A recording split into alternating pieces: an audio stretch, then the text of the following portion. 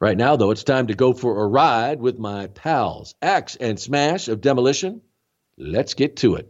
Ding, ding, ding. In fact, we're heading out of Chicago, but we should be heading down to Rush Street in Chicago. Yes, you should be, and I wish I was there with you. All right, folks. All my listeners here on Primetime with Sean Mooney, buckle up because this is going to be a very unique podcast. I can guarantee you that right now, before we have even said a word with our guests. They are on the road somewhere just outside of Chicago.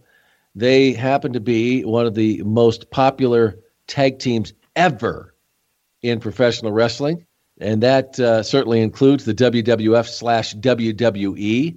Joining me right now, they are in a car heading to a show that is going to be taking place very soon, are Barry Darsow and Bill Eadie of Demolition. They are Axe and Smash.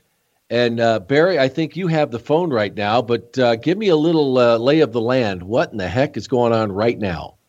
Right now, we're dead stop in a traffic jam. We're trying to get to the town, but you know how Chicago is. We just flew in. I flew in from Minneapolis, and Bill just flew in from Atlanta. And it was Southwest Airlines, and there's not a whole lot of room in those seats. But we're happy to be here, and our driver is one of our very good friends, Mitch, who's a wrestler.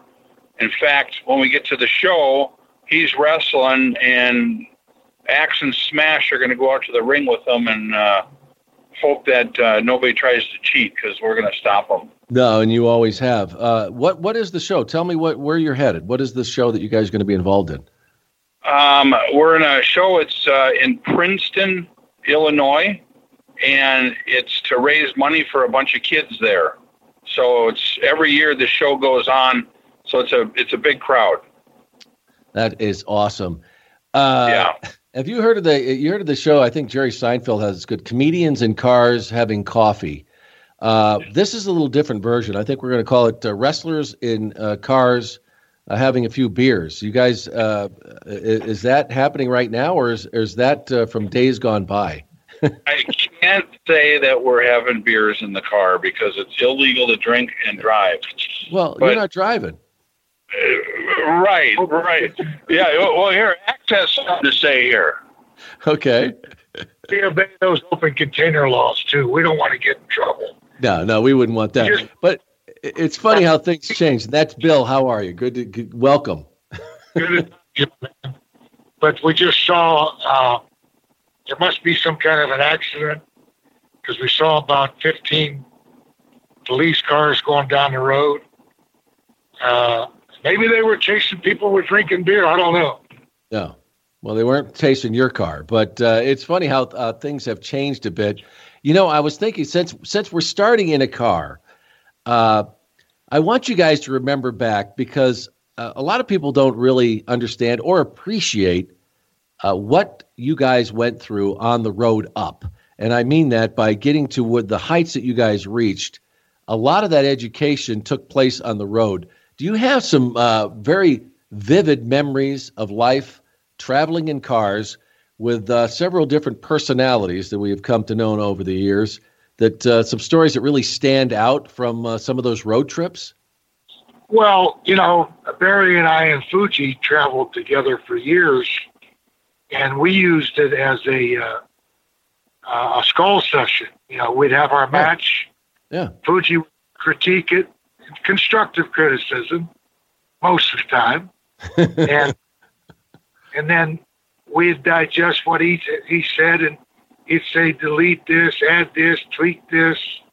So, you know, because we were interested in having the best match we could possibly have, if possible, the best match on the card. So all those hours back and forth on the highways to and from, you know, you can waste them or you can utilize them and learn from them. Yeah, and it really was a classroom. I've heard many superstars and also, you know, other professional wrestling personalities say that is where they learned, because they'd get around these veterans and they were sponges. And it not only did they learn in the ring, but those sessions considering the thousands and thousands of miles that you guys covered going from all these different towns, really was a classroom in your education about ring strategy, the psychology involved. Does that really stand out from those trips? Oh, yeah. This is Smash again, but, and then back before we got in the WWF back then, when wrestling was real, the baby faces and heels never got together at all to talk over the matches. But every once in a while you'd go to town and you'd meet at the rest area, and one of the baby faces would get in the car and ride with you for about 15, 20 miles. You'd kind of go over the matches, and then you'd stop off at the next town and drop him off, and then your partner would get back into the car again, and then you'd know kind of what you were going to do that night. And made sure nobody saw you do that, right? Sure. If you'd get fined or you get fired, or that was a bad thing if the heels and baby faces were together. You could never show up in the car. Yeah, exactly. How serious was kayfabe back then? Because not so much that, of course today it's a lot different. But, when people were out, that was something you took very seriously. And right into the locker room that existed back then. Well, yeah, the baby faces would be on one end of the building, the heels on the other end of the building. And at night after the matches were over, if everybody went to a certain bar, if a heel was in there and a baby face came in, the heels would run out of there. You weren't allowed in the same place as them. Right. That's just how it was. If you were caught, you'd be fired. That's how serious it was. Yeah, and that until the big change happened that we saw in the 90s. But guys, if you've listened to my podcast before, one of the things that people really are fascinated about when they hear about some of these superstars that they were absolutely enthralled with during that period of time, which who can argue? The 80s and the 90s were certainly the golden era of professional wrestling. But they love to hear about the road that you traveled. And Barry, I know that, early on, and I know you went to high school, Robbinsdale, and that was, people still hear about who your classmates were,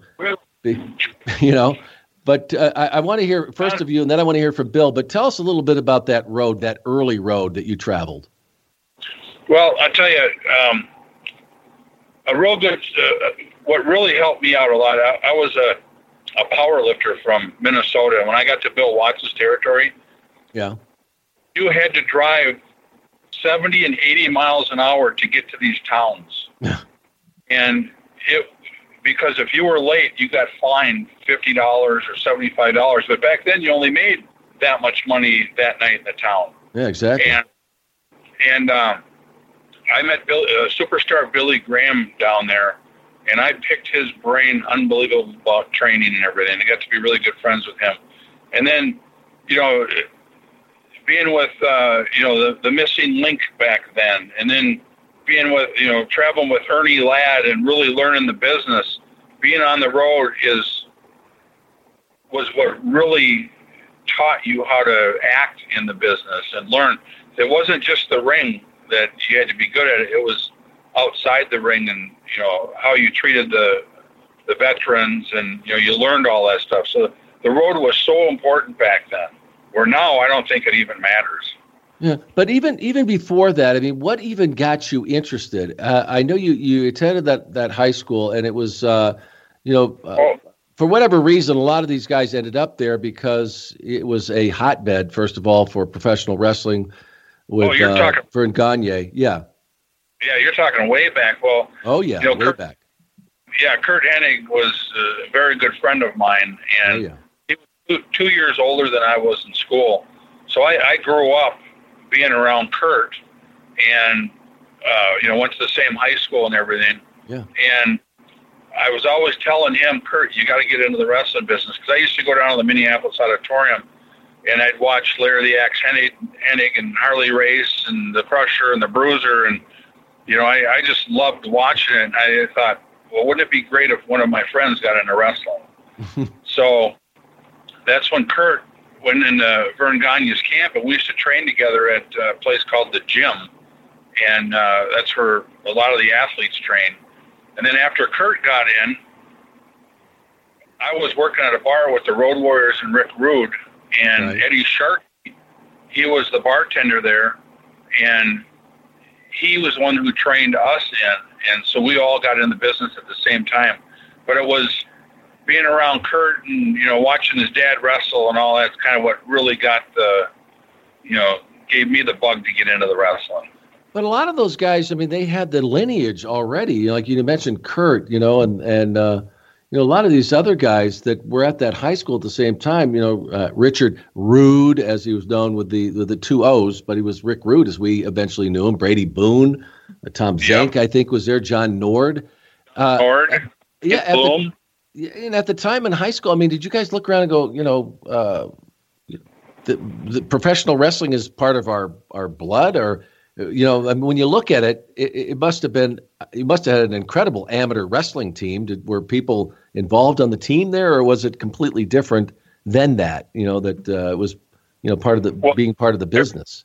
Yeah, everybody played sports, and when we were in junior high, we had a health teacher. His name was Jerry McFarland. He was Mr. Minnesota, and he was a weightlifter, and he made this gym at the junior high. It was the nicest gym probably in the country. And all of us started lifting weights, in like 8th and 9th grade. And, by the time we got to high school, we all were, built pretty good. So it was kind of like pro wrestling's the way to go, or pro football, or pro something. But, that's kind of what started at Jerry McFarland back in junior high. Yeah. But did you even realize at that time at the high school that you had these incredible people around you that would have such an impact? Because you mentioned the Road Warriors, Hawk and Animal, and you tell people all these guys you just mentioned were at the same high school. Well, Hawk was actually at a high school that was close by ours. He went to Henry High, and Joe went to Irondale, which was another school. In another place, but when we all got out of school, we all knew each other, but bouncers together. So. Zink and all us guys, we all went to the same school. Yeah. It was a rough crew when we went to a party where somebody had a kegger. But I'll tell you, how bad. I can't even imagine what that must have been like. Well, I've had the greatest life in the world, though. Yeah. But it progressed from there, and it seemed like it was kind of your destiny with all those guys. Of course, Kurt was part of his family anyway. But what was it that really got you caught up in it? Because you said you kind of fast forwarded there and how you got into it as far as professionally. But what is it that really got it going that you started even experimenting or stepping into the ring to see if you could do it? Once Kurt got into wrestling, it was the greatest thing in the world, seeing one of your very good friends, best friends in that business.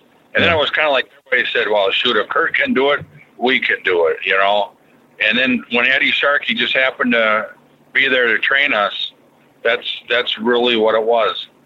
It was pretty exciting back then, being 20 years old and going to a wrestling camp and meeting all these wrestlers, Yeah. Incredible. Now, what about Bill's road to at least getting to, because I'm always fascinated, like, how did that happen? Because I know he was a great athlete, where you make that transition to, the world of professional wrestling. Well, I sort of backed into it. I'm from a little town south of Pittsburgh. Yeah. And of course, Bruno Sammartino was the legend in that area. Yeah. And it's sad that he just passed this week. Yeah. And Johnny Valiant as well. He was in the territory at that time, Pittsburgh.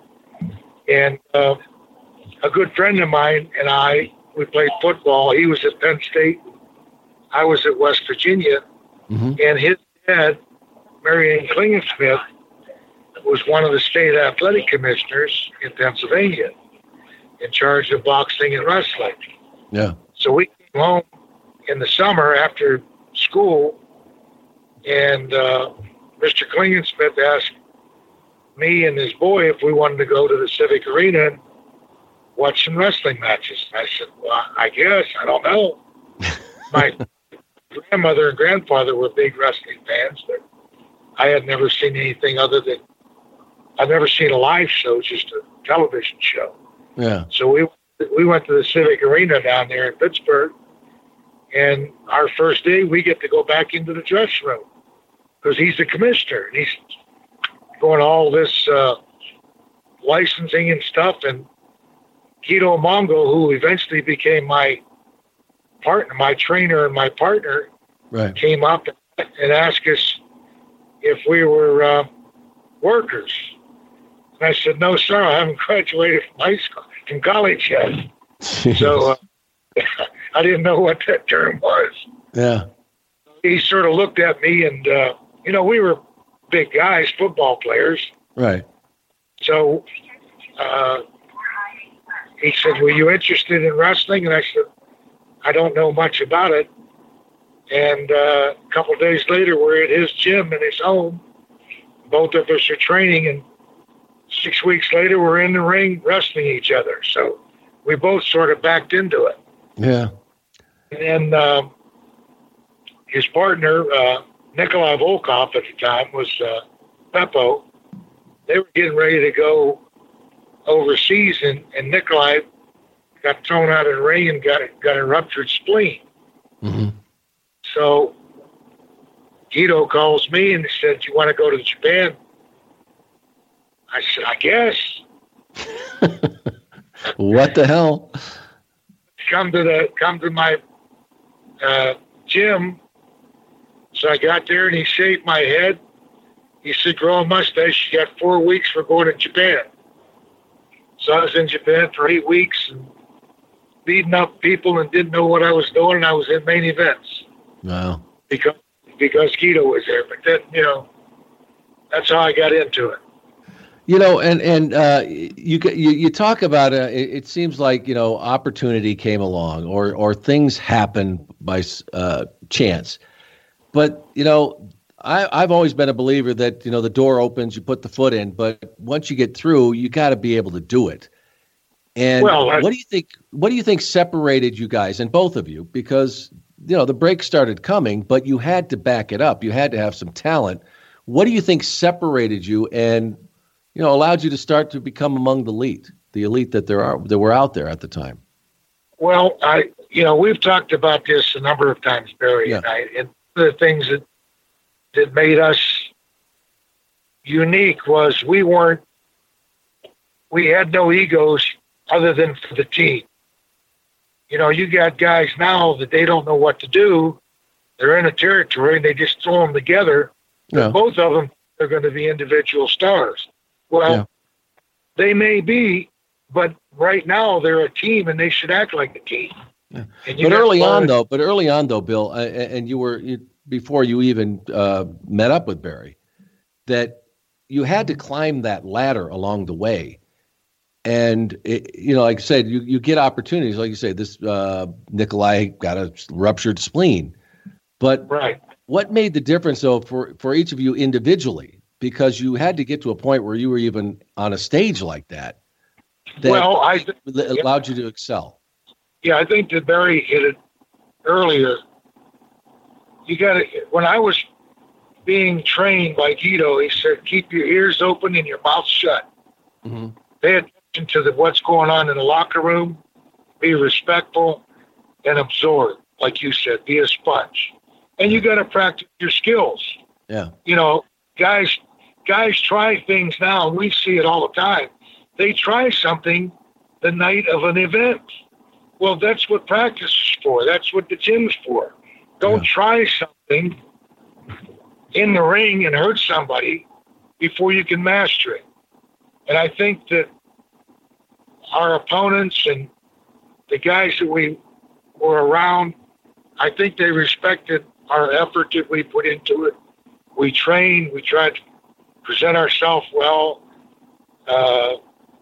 We didn't backstab anybody.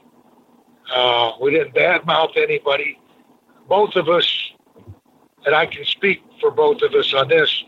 We let our ring ability put our foot forward, not our mouth, not holding somebody back, not telling stories behind somebody's back, not trying to get ahead of somebody.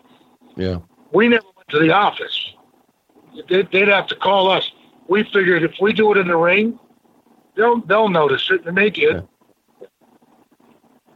What were those early years like? I mean, both of you certainly had a number of gimmicks, but I think the ones that really stand out, for Barry was Crusher Khrushchev. You were the Masked Superstar. There were others. But what did those years teach you to get you to the point where you were the caliber that could step on the stage in the WWF? Well, I'll tell you what, when I was in the Charlotte territory, Ivan Koloff was my partner back then. Yeah. And I learned so much from Ivan. When you first start in a territory in the business, you learn a whole bunch of stuff, and then you think you know everything. And then you go to another territory, and all of a sudden you go, God, I was doing that. You learn so much in that second territory, and you go, holy cow, I didn't even know how to work back then. Then all of a sudden you get to the next territory, and it's the same thing. By the time I got to Charlotte, I could work pretty good, but it was nothing until I got with Ivan is when I really learned how to work and learned the real thing about wrestling. And then at that time, I was very confident, and we were a really good team. It was kind of like Bill and us, Bill and I up in the WWF. Ivan was that same way. We worked really good together. We weren't selfish. So that's what got me ready for the WWF. And when I got up there, I can remember the first day I walked in, and thank God, I met Bill before that, and, everybody knew he was going to be my partner, and I was this young guy. I was like 25 years old coming into that territory, 26 years old. I walked into the dressing room, and the first guy I see is like Paul Orndorff, and then Jimmy Fly Snuka. Then I see Andre the Giant, and I see Hulk Hogan, and I'm like, holy cow. Now I'm in the big leagues.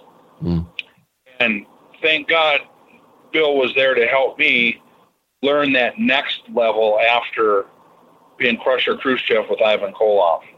I mean, what a that was like everybody's dream was to get to the big leagues, the WWF, and I made it there. So it was a really big thing. And, a lot of people, if you compare it to professional sports, other professional sports, I should say, it's like working in the minor leagues and you want to get to the big show. And that is exactly what happened for you guys. And Bill, I know that early on, you were in the IWA, and you mentioned Guido, and I think your tag team partners as Bolo Mongo, and your team with him. And you're known for some of these incredible matches. You would do these 1-hour cage matches, which of course you certainly couldn't do today. But to give people some idea of what it was like in the ring back then, that you could do these matches. And I've talked with several other superstars about this as well. It's a lot different as far as when you have these audiences where there's not 50,000 or 60,000, even 10,000. That's where you learn how to really, when it comes down to, control an audience, how to bring them up, how to bring them down, how to get the heat, how to you have to learn that. And I'll tell you what, the best times I had in the business, other than the WWF, but learning the craft in Georgia, in the Mid-Atlantic area, because you're in the same towns every week. So you can't do the same thing. You're in New York territory. You might be in L.A., and you might not be back in L.A. for 3 months. You might be in Chicago. You might not be back in Chicago for 3 months. But you're in Atlanta every week. You're in Augusta every week. You're in Charlotte every week. You're in Fayetteville every week. So you've got to learn how to work, and you've got to expand your match, condense your match, change your match. And George Scott was instrumental. George Scott would make us, write down the finish that we used in Greenville the mask that I wore. How was the finish received? Mm-hmm. What didn't work? What did work? And I kept a diary for about 4 years. And he'd say, okay, you're going back to Greenville. When was the last time you wore that red mask? And I could look in the book. And it was, well, it's 10 shows ago. Okay, don't go in. So everything was part of your presentation. By the time I got through Charlotte and Georgia, when I got to New York, I mean, it was really easy. Of course, you know, I knew all the guys. Right. And it was just a matter of there you could have a match. You could have a similar match all around the circuit because you were only going to be there once in that 2-3 month span. Yeah. But Bill, explain to people, because if you tell people, like I mentioned, you did 1 hour cage matches. I think you even had 90-minute cage matches with people like Blackjack Mulligan, and for them to try and grasp that, because can you imagine today having an hour and a half cage match, but you kept that crowd along, right? Well, here's the thing. Yeah. The first one we had, it was a culmination of a big angle with Mulligan and I. Yeah. We had gone through a series of probably 50 matches up to that point, and this was going to end the whole series. Yeah. First one's at Norton Arena in Raleigh. Like Barry said, 2 separate dressing rooms. Mulligan's over in his dressing room. I'm over in mine. Yeah. Tommy Young's walking back and forth. And Tommy's a nervous wreck. He said, you got to go on pretty soon. Yeah.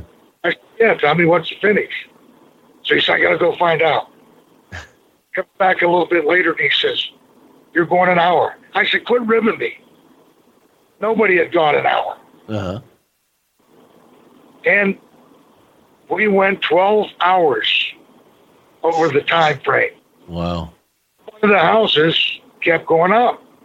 I thought George was nuts, and so did Mulligan. Almost punched George out because he thought he was brilliant. But the houses kept going up, and George says, we're coming back in a 90-minute cage match with 2 referees. So we did it, and the houses kept going up. Now, how do you hold an audience? I want people to understand, because today, with the attention span in the ring, if they're not doing these high spots, flying off. Exactly. How did you hold an audience? You've got to get a situation where, you know, Mulligan had the claw. Yeah. So he's attempting to get the claw on me, and I finally evaded. And then finally, maybe 15, 20 minutes into it, he slaps that claw and the people think it's done. And, you know, I'll pull him back into the ropes inside the cage, and the referee will make him break it. Well, they're hoping, come on, get it back. And then I had the Cobra at that time, same thing. I try to get it on him. Pretty soon you got 59 minutes, 60 minutes, and the bell's ringing, and the people aren't happy because nothing happened. So then they come back with a 90 minutes. And then we were going to come in with no time limits. Yeah. And George Scott was their special referee. This was in the summer in the South, and Mulligan had gone from about 350 pounds to about 300 pounds. And I had gone down from about 315 to about 275. So you're in good shape. Yeah, but I was exhausted. You know, we were, and I was praying that we weren't going to do the no time limit. Right. But it served a purpose because George had this in mind. Mm-hmm. I was going to lose, which I did. I was going to leave and go to Georgia, which I did. Supposed to be there 6 weeks, and a bunch of guys come in and they jump all over Mulligan and hurt him. Mm-hmm. He called. He says, I don't like this guy. We've got unfinished business, but I respect him. Would you be my partner? We came back in and we set the place on fire. Wow. There was nothing settled between Mulligan and I. So there was always that, well, what if they turn on each other? Yeah. So there was a story there. They don't tell stories. I was going to say, you could tell stories back then. Good Lord. The next week they got the greatest pay-per-view, and then next month they got the greatest pay-per-view, and the next month they got the even greater pay-per-view. Yeah. Well, they're not all good. Well, and also we didn't have the internet back then. We didn't have Twitter. We didn't have everything where you could know everything. You had to wait, and it was like Christmas by the time you got these two guys in a ring together that had been, this feud. Yeah. So, Sean, now I got to try to up what Bill is talking about with all these Broadways he was doing. Yeah. I got a good one here. Me and Ivan Koloff against the Rock and Roll Express. Yeah. We wrestled almost an hour on TV in the morning on WTBS. Then we went to, I think it was Augusta, Georgia, in the afternoon, wrestled an hour Broadway there. Then that night we were in the Omni and wrestled an hour Broadway there. 3-hour Broadways in one day. Wow. So, I mean, how were you able, like I said, that's the thing I people don't really understand, that the psychology in that ring, it wasn't so much what the action was going on, it was the drama of it. You could have an arm bar and hold that, for 10 minutes, it seemed like sometimes, but they had the audience. And back then it was that connection. I don't know how else you explain it, but that psychology is not there today. And that's, I don't know. Yeah, I had a guy that was called Ivan Koloff. Yeah. He was a machine. And all three of us just followed Ivan, and it was unbelievable. I never ever thought that I would ever go an hour match. And it was nonstop, hour too. It wasn't just laying down for 15 minutes and doing stuff. You got a hold and you fought out of it, and then you did something, and it was that's where I really learned, and that was how I learned the craft to get up to the WWF at the time. Yeah, was because of that. And the rock and roll is phenomenal, Yeah. Well, and when you arrived, it is amazing what happened. Before we get there, and folks, this is a special edition of Primetime with Sean Mooney, because we have Axe and Smash of Demolition in a car right now, traveling to a show outside of Chicago, and they're sharing some of the treasures of memories that they have from their rise to the WWF.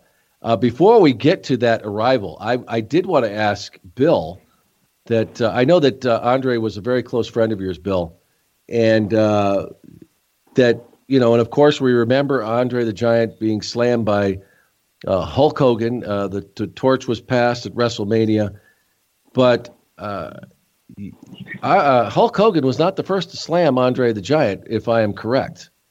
No, he wasn't. I don't know. A lot of people give me credit, but I think Don Leo Jonathan was actually the first. But I thought it was a rip. Andre and I got along real well, and you weren't going to do anything to Andre that he didn't want you to do. Yeah, exactly. No kidding.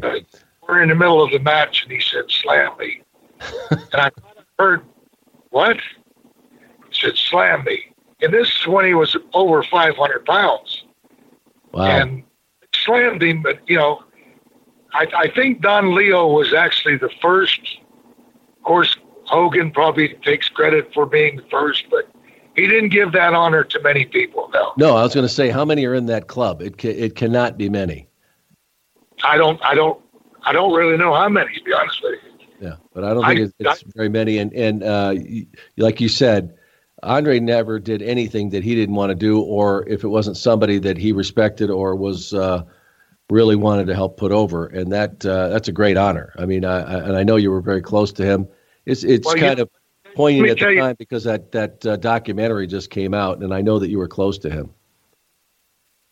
Story, but we're in a new building in the Carolinas, and every time Andre came in, he wanted to work with me, which made me happy because I knew that it was going to be good paydays, and I was going to have good matches, and he was going to, make me look good too. Yeah. We go into the first opening night of Greenwood, South Carolina. Brand new Coliseum. All the big wigs are there. The whole Crockett's are there. George Scott's there. You know, and we're in the dressing room there again, different dressing rooms.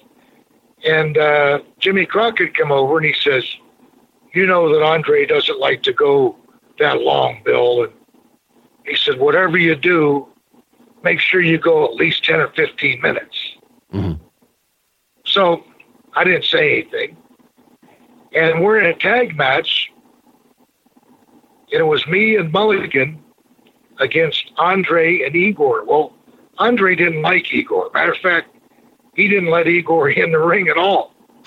So we're having the match, and it's sold out completely, jam-packed. And about 5 minutes into, Igor was on the side trying to get in. Andre stayed in. Me and Mulligan worked back and forth. And Andre, I'm in there with him. And Andre said, let's go home, boss. And I'm thinking, how many minutes are you in? About 5 minutes. Okay. But I said, we can't go home. He said, let's go home, boss. I said, okay. What am I going to do with him, right? Yeah. I don't want to giant at me. Right. So we did the finish, whatever it was, DQ or whatever. We go back to the dressing room. Andre goes to his dressing room. Igor sunders off to somewhere. And Mulligan and I are in the dressing room. And Jimmy Crockett comes in and he's cussing this and that and that. And blah, blah. I told you, blah, blah, blah. I said, Jimmy, there's a real big guy. You can't miss it in the other dressing room. You tell him what you're telling me. And that was the end of it. And I don't imagine that he went over to that other dressing room. No, he never went over there. That's right. The boss. He called everybody boss, but we know who the boss really was. Yes. Yeah. Yeah. But how did that relationship how did that develop over the years? Just from working together, or what was the connection that really connected you and Andre? Well, the first match I had with him, there again, I think it was Greensboro. Yeah. And, Andre liked to drink a little bit. And one of his requirements in the dressing room was to have multiple bottles of whatever he was drinking at that time. When I first met him, he was drinking cognac. So he had to have 12 bottles of cognac in the dressing room. And he played cribbage and drink the cognac. Of course, I didn't know because we're in different dressing rooms. Yeah. He comes into the ring, and it's the first time I met him. I'm in the ring, and his music's playing, and there's this colossal guy walking down the aisle, and I'm thinking to myself, what the hell did I get myself into? Yeah. And he steps over the ring, and he comes up to me. I'm about up to his chest. Yeah. Well, I didn't know he was a little tipsy. Well, we do a little thing 4 or 5 minutes into the thing, and he's going to slam me, but he stumbled. He was staggering, and he couldn't push me over stuff. He was losing his balance, so I put my hand on his shoulder and pushed myself up into the press position, and he looked up and he said, thank you, boss. And that was it. After that, every time he came in, I worked with him every time. Wow. Well, he knew you were going to look after him. Yeah. And I wasn't going to make fun of him. And, it was my opportunity to make extra money because you're working with Andre, you're in the main event, Yeah. So in the meantime, I mean, you guys are working all over the place. I know that Barry spent a lot of time and as Crusher Khrushchev with the IWA, and beyond that, you had a lot of successful years with Jim Crockett in the NWA. Barry, during that run, did you see where that was going? I don't know.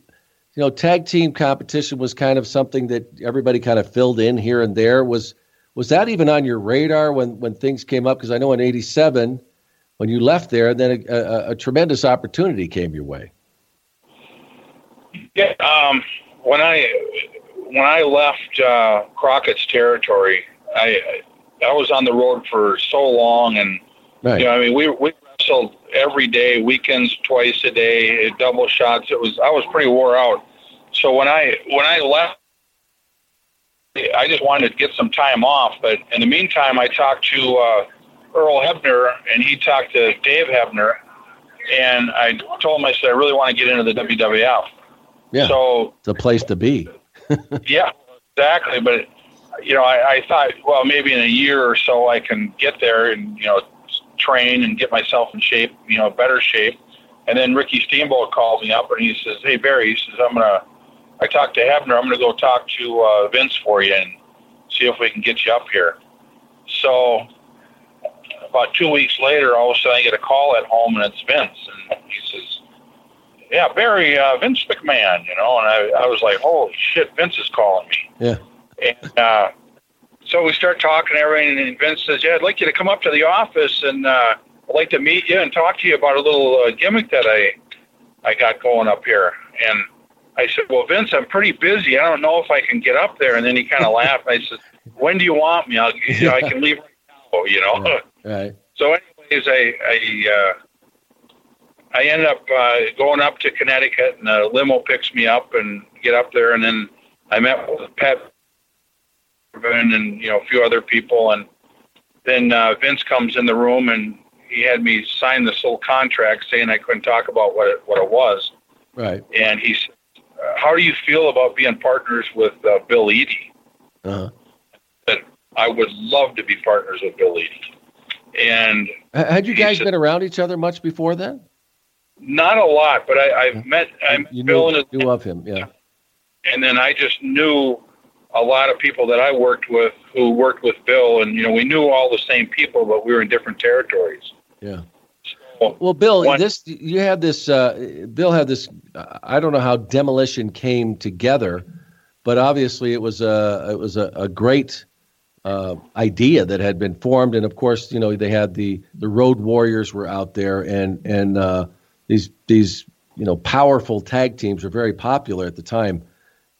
We should tell everybody, if they don't know the history of it, that, you know, Bill came to the WWF along with Randy Colley, and who was formerly Moondog Rex, as everybody knew him. And he was the original Smash, but apparently people knew him too well, I guess, from his previous gimmick.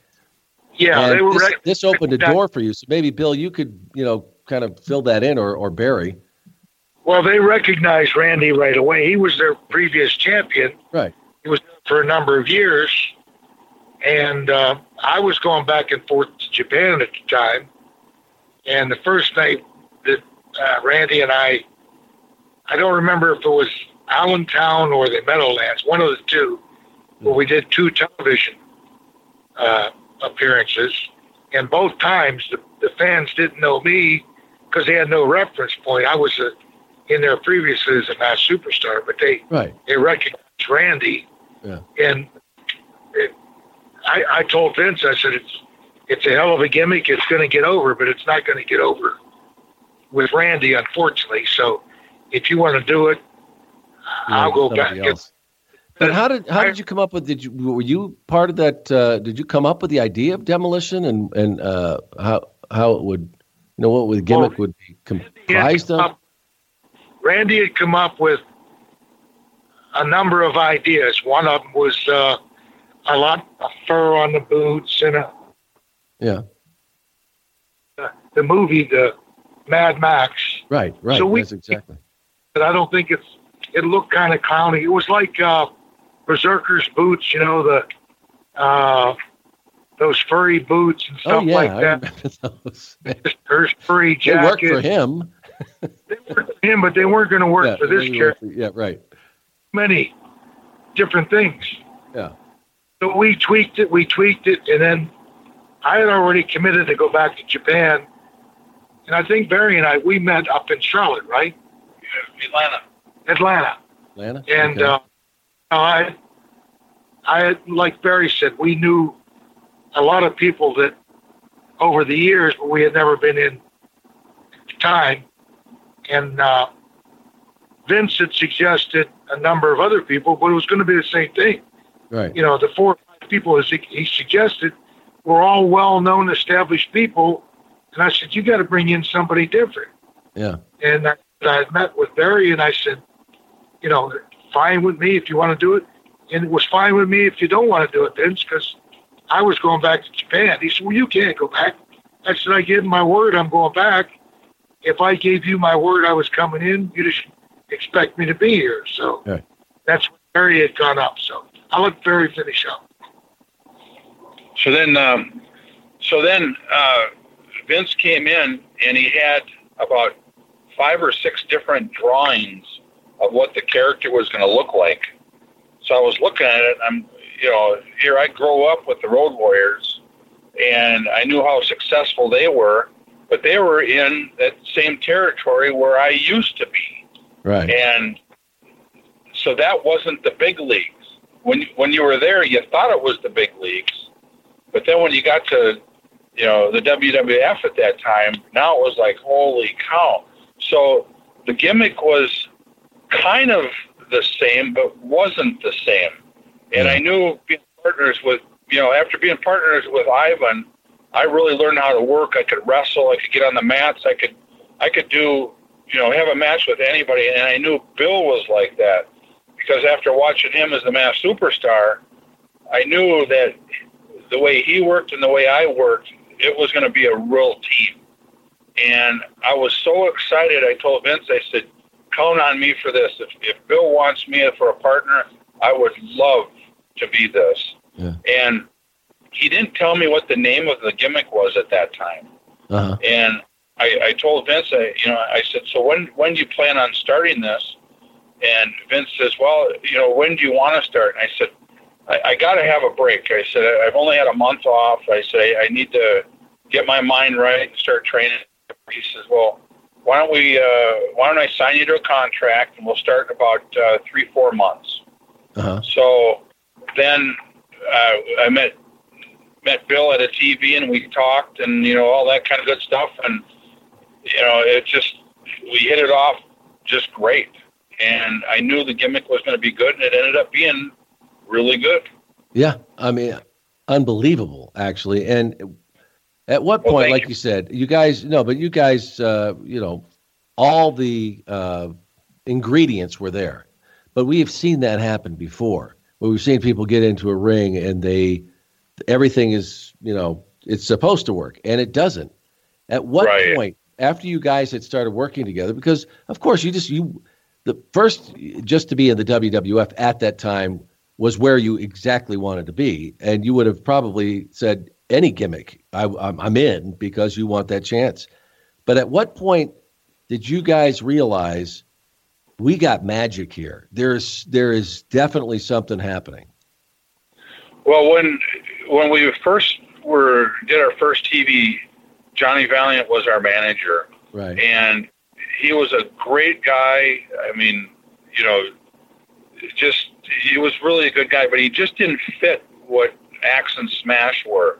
Yeah. So we ended up, talking to Vince, and we wanted a different manager, and that's when Fuji became our manager. And it was nothing against Johnny V or anything, but it was just a totally different, gimmick with him in there. And when Fuji came in, all of a sudden we were the tough guys with Fuji, because Fuji, nobody knew what Fuji was going to do. He was vicious and he was mean, and so that kind of really made us feel like when we wrestled, we were really Axe and Smash the Demolition.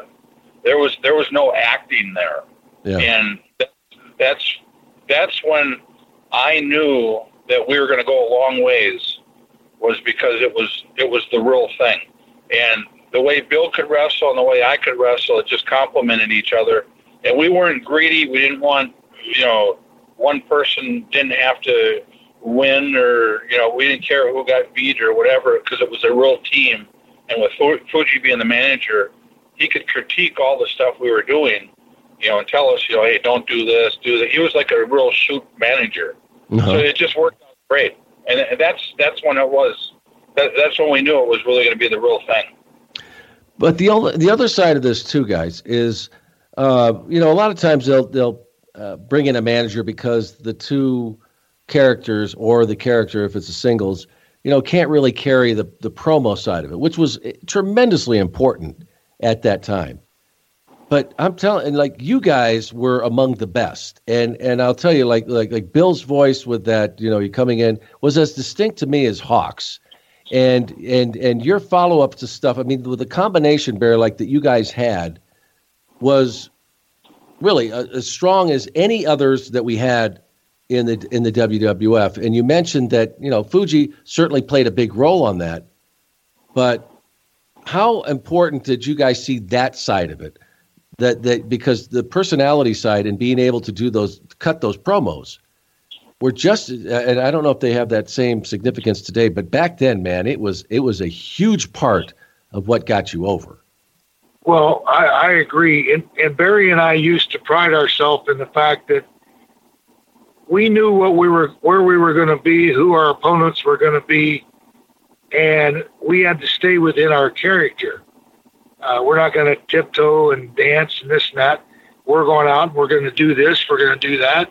We were a little vague sometimes. And I learned a very important lesson from Wahoo McDaniel. Wahoo, as you know, and the fans probably know, was a well-established babyface. And he always said, if you're a heel, you can get away with a lot more. You can BS once in a while. Yeah. But if you're a babyface and you promise the people something, you better do it or you're going to lose face. So we prided ourselves in the fact that we would study, not hours and hours, but we knew who we were going to go against.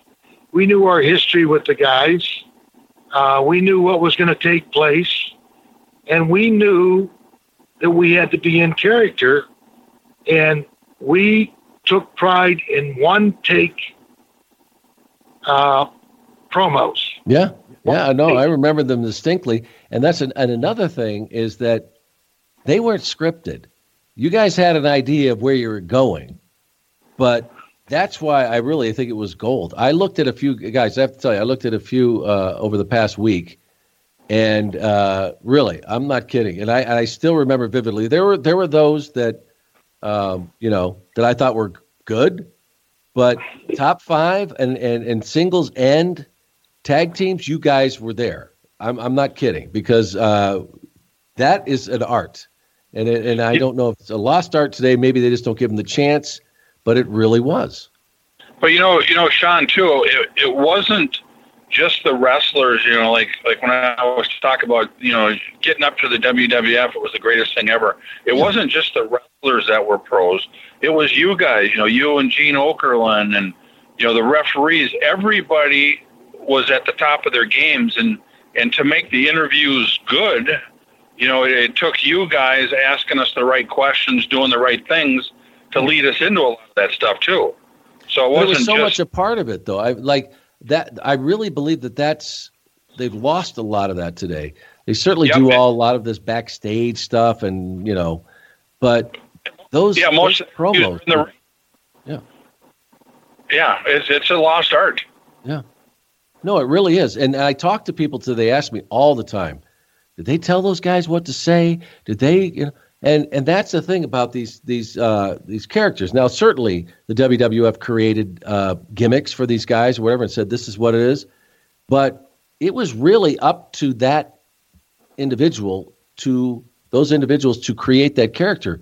And they lived it, and they were able to, to really express it. There wasn't some writer out in the hallway saying, okay, this is what we're doing with you guys now. Here's what we want you to say. You would go in there and say, all right, go. And you knew the storyline. And I mean, that's why I think that that kids and the people that were enthralled with that era, they bought every bit of it.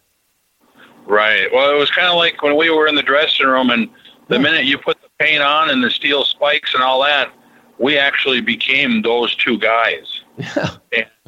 And that's what I think made it so easy for us. We were really those guys when we put that on.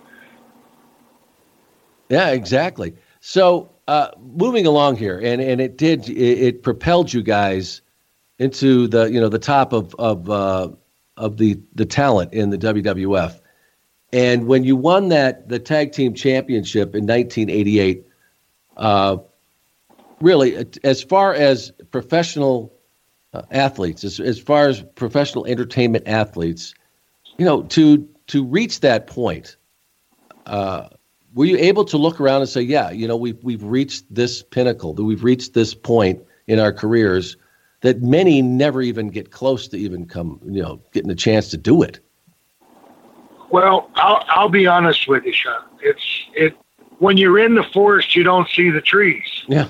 We were too busy having matches and traveling and going from town to town. Yeah. And really, it wasn't until after, we do these signings and we're still well known, and we haven't been there for over 20 years. But at the time, do you remember, though, just how huge it was? Because I remember, being at some of those pay-per-views and just looking around like, my God, what this is as big as any other, the peak of entertainment. There was, where else you have, 80,000 people, and it's covered by, every mainstream sports outlet. Did you look around and say, wow, what this business has become? Well, I was amazed that we were given the opportunity, but I think we also realized that we earned it. They're not going to have you in the main events and representing the company as the champions if you can't carry it. Yeah. So, that portion of it, we were both confident that we could handle it. But I'm being honest, I don't know that we could honestly, or I could honestly say, I thought it was going to be as big as it is. And it's even bigger today, Yeah. I wish back then it was exploding. I mean, Barry, did you feel the same way? Were you just like, not, just kind of keep your head down and say, and it's all happening, and you got to get up every day, and you got to find a gym, and you got to get to these house shows, and you show up to TV tapings every 3 weeks, Yeah, you're busy working, but if it would have been nice to have that foresight, and I could have picked up a couple winning lottery tickets, maybe too. Yeah, we'd all would have liked that as well. But was it? It was some ride though, and when you look at back, being 3-time tag team champions, that's unbelievable, and really one of the most popular tag teams ever, and at that time. Well, thank you. It's still a good ride. I mean, we still get 2 bookings a month. We could probably have more. Yeah. But, I teach, and Barry's got his own business. And if we were working 5 days a week, which we do, and then every weekend, it's like being on the road again. So, but, we have an opportunity to sit and chat with the fans, and they all have fond memories that remind us that, hey, that was pretty good. Are the events or matches that really stand out to you guys when you look back? Well, we were fortunate. We've been asked, and I know I've been asking Barry as well, favorite matches, favorite opponents. Right. If we listed 15, we'd leave out 15. Right, exactly. We were just happy and fortunate that we were in an era that there weren't very many bad wrestlers in the territory. Mm-hmm. There were a few, but most of the guys were main event quality. So if you get in the ring and the bell rings and you have a good referee and a good announcer, 4 guys work, you're going to have a decent match. Yeah. So when it started to wind down after that period, and I know you had some health issues at the time, Bill, but what was it? What happened that a lot of people don't understand? Why it didn't go on for 5 or 6, 7 years. Well, we wonder that too. The setup was, you know, and the fans might not know, I went for 12 years back and forth to Japan, anywhere from 10 to 14 weeks a year. Mm-hmm. And loved sushi and crab, and I built up a toxic level of iodine in my system. And one piece of shrimp went over the limit, and I had an anaphylactic reaction. Well, the office panicked. That's when they brought in Crush. And, you know, they could have postponed a little bit, could have given Barry some time off. Yeah. And in 6 weeks, I was back. But they had already panicked, and I don't know what happened, but, you know, Barry and I both to this day, they just didn't know what to do, which sometimes they don't know what to do with a lot of guys. It's not only us. So they make decisions. The head coach makes a decision, and he made a mistake, but he's not going to retract that decision. Right. So that's how it happened. Yeah, so they bring in Bryan Adams, and, you know, and no fault to Bryan Adams when I say this, but it was never the same again. There was this lightning with you guys that, you know, you felt it every time you two stepped into the arena together, that it really wasn't. And did you guys feel that way at the time that, you know, damn it, you know, this could have been even better? Or was it, okay, we had our time? Well, I think that both Barry and I, and you're absolutely right, when people think of Demolition, they think of Axe and Smash. Yeah, absolutely. Don't think of Crush. Yeah. And Crush was actually put in a rather tenuous situation. He wasn't as polished. His interviews weren't as good. Yeah. He knew that we did one-cut interviews, and we're out, and he would make a mistake, and all of a sudden he's making a second mistake, and then he's self-conscious, and he's making a third mistake. Yeah. And didn't know the little nuances that Barry and I had developed over the years. He was put in a situation that he was bound to fail at, and I think he was aware of that fact. I wish that it would have been different. We could have lasted a lot longer. They turned his heel way too fast. Yeah. They thought they had a remedy for it. It didn't work. But, you know, we had a good time. We made money, and there's no hard feelings. Yeah. And you, I don't know, I know that they say you stepped into a managerial role there for a while. You were kind of behind the scenes. But, you know, Barry, what was going on in your mind at the time when you kind of saw this dissolving? You know, it was really tough because, you know, your whole life is wrestling, and you get to. But also, you knew what you had there, you know, with Bill.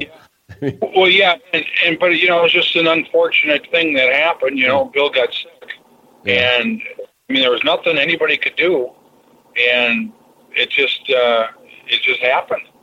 And you know, Brian was the greatest guy in the world. He was a lot of fun, good guy. Yeah, absolutely. You just can't replace Bill. You know, that was, you know, he was the heart of the team. You know, I followed his lead, and without him, you know, I was leading, and it wasn't the same. You know, it was a tough situation. It was hard, but you know, you got to go on with life and, you know, keep going. Yeah. Well, and you certainly did, and I certainly loved the Repo Man. I remember having a lot of a lot of fun with you during that time. But it was, you know, and it was a good gimmick. I mean, did you enjoy that as a singles? I really loved that gimmick. Mm-hmm. But you came up with it, right? Was it kind of it was like the Lone Ranger and the Riddler kind of combination, right? I came up with it to end up being a baby face. Yeah. And I wanted to do it for about 3 or 4 years, and then I wanted to kind of get out of wrestling, and I wanted to really do things for Make-A-Wish and do all that kind of stuff. And it just they never turned me baby face, never wanted to, and it just kind of it fizzled, and then that was the end of it. And then I put in my notice and I left. Yeah. And I really was going to enjoy going out and doing other things than being in the wrestling part of it. Yeah. But it just never happened. So then that's why I went to WCW. Right. And was that an enjoyable experience? Because I'm trying to find somebody who really did enjoy that time there. WCW? Yeah. That was like, it was stealing money. It wasn't even, I was so used to working hard, and it's just like right now in my life, I work hard. Yeah. And I work hard for my money, and when we were the Demolition, we worked really hard for our money. When we went down there, it was like you didn't even have to work and you got paid, and I think they almost got mad at you if you did work hard. Yeah. It was it was the end of my wrestling career. I hated wrestling. I didn't even want to even be involved with it anymore. Yeah. That's how bad it got. But they're throwing money at you. What are you going to do, right? Yeah, shoot, I worked 3 days, 4 days a month, and I got paid big money, and it was like, how can this be? That's why the territory's not there anymore. Yeah. Yeah. Well, but, I don't know. What? Go ahead. No, I was going to say, but folks will always remember, and whatever the span of time that was, you guys really were one of the most popular tag teams ever. And really, I vividly, when I recall that period of time, and it was such a great period of time for tag teams. But you really, if you think of tag teams really that stand out like that, top five, with the Road Warriors and the Hart Foundation, maybe, and you guys. There's few that really stand out like that, and you guys really have to be proud of that. And I know Bill is, and I am too. We are really proud of that. And what was so great about that time is there were so many tag teams that were so good. Anybody could have been in the position holding the belts at the time. Yeah. And it just happened to be us. We were picked to be the guys. And I think one of the reasons why was because we could have matches with every single team. It didn't matter if it was, the Bulldogs, the Bushwhackers, whoever it was. We just kind of made the match to be the best match, not just to be the best two guys out there. And I think that's what the whole was all about. So, it's fun now. You go to all the conventions and you do all this stuff, and all the fans are asking, when are you going to get into the Hall of Fame, and all this stuff, and who knows? We may never ever, because there are so many tag teams out there. And I know, but it's also on your part too, Barry. And Bill as well. That you guys deserve to be in there. I know they've approached you. What would it take to accept that honor? Right now, Bill and I were kind of laughing about it not too long. When we were down at WrestleMania, and that's when I saw you at the WrestleCon. Yeah. We were kind of laughing, and we just thought, if they asked us to go in, what would we really do now? It's been 20 years since we've been around the business, and the guys make $5,000-$6,000 bill at a time when they go to the Hall of Fame. Supposedly. Yeah, so we were kind of laughing. I thought, I think it would take probably $100,000 at least to bring us in for the Hall of Fame. And I thought, what a good number, because, it's like my mother-in-law, she's the greatest woman of all time, and she has a church in Belmont, Mount Holly in North Carolina. And I'd give like 10,000 of that to her church. And then I take another 10,000 of that 100,000 and I give it to my son. He's a deputy in the sheriff's department for the K-9 unit. And then I'd probably give some more money. I'm thinking of all these different charities. I'd give my partner 10,000. But maybe the driver. But you know what I mean? It would.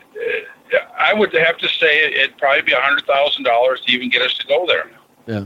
And like you said, you probably give it all away. But as far that the fans out there really want to see you in.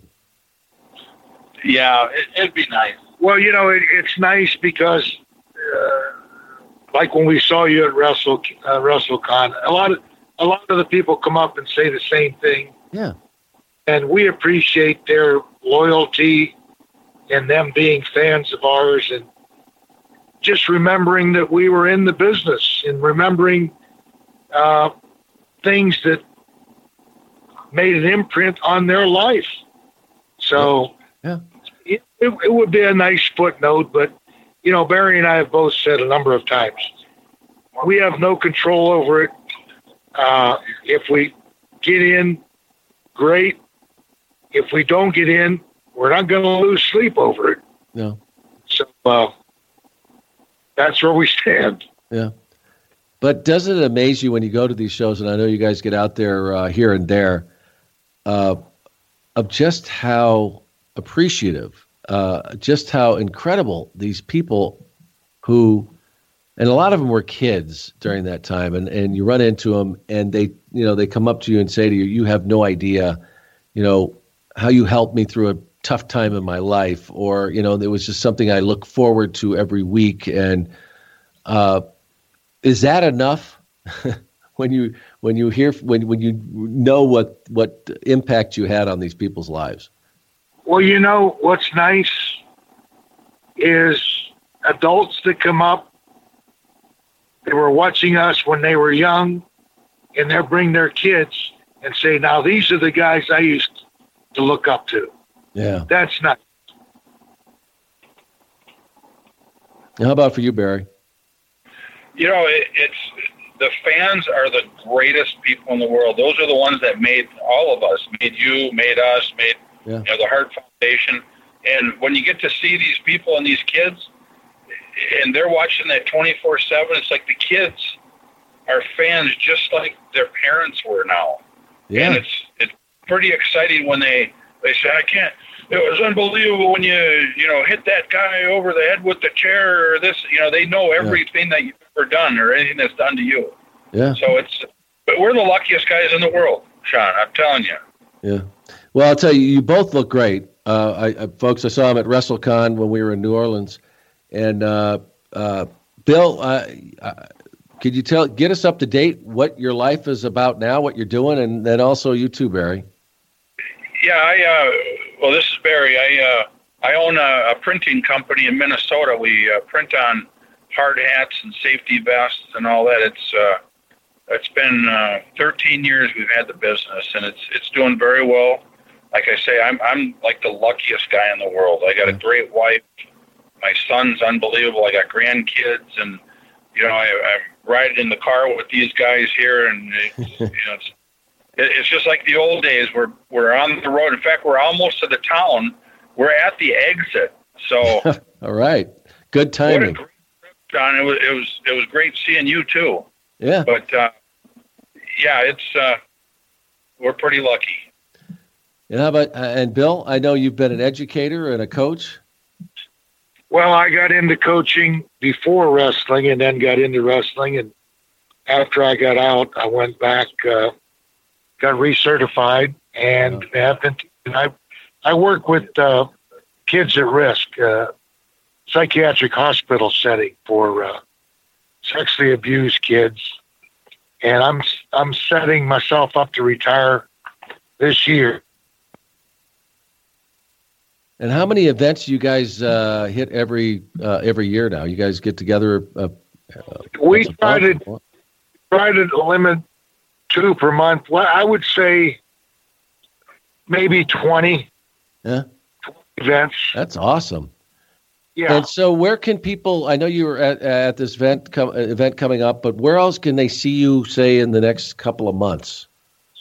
Well, we're going to be in Canada for 3 days in May. We're in New Jersey in June for the, I think it's the Ring of Honor, no, Legends Ring or something. The promoter will kill me for not knowing it. But and then we're doing an event in Maryland. Yeah. And we're going to be comedians in one show. Yeah, we're doing a question and answer. Oh, are you doing a live show? Legends of Comedy for an event. I don't know how. We told him that the people will laugh, and we guarantee they will laugh. Oh, yeah. You guys were, that's another thing, folks. You didn't realize these guys were very, very amusing back in the day. They kept me laughing quite a bit. When is that show? Where and when is that taking place? That's in, forgive me, it's in May. I think it's the 21st of May. Now, is there a website or something they can catch up to you guys and find out what you're up to? Very, because that Twitter and that tweet and all this stuff, and I don't do all that stuff. So you just show up. Sean, I don't have a clue on half the stuff I do either. Right, I'm going to do my homework on that, and when I do my the pitch at the end of this thing, I will make sure that I tell folks how they can keep up with these two very I'm not going to say former, I'm going to say these two superstars who are still out there doing a lot. Bill Eadie, Barry Darso, thank you so much, guys. It's been awesome. Folks, we've been on the road with them for the last hour and plus, and this is a very unique podcast. I'm going to remember it for a long time. You guys were two of my favorites, and you remain favorites. No, really, we haven't left the airport yet. We've been driving around the airport. You're like a plane. You're circling. But Sean, thank you. It was great seeing you again, too. Yeah, and I will see you down the road. I'm getting out to a few of the things now and then, so I will see you guys. But it was great catching up. Thanks a lot. You take care.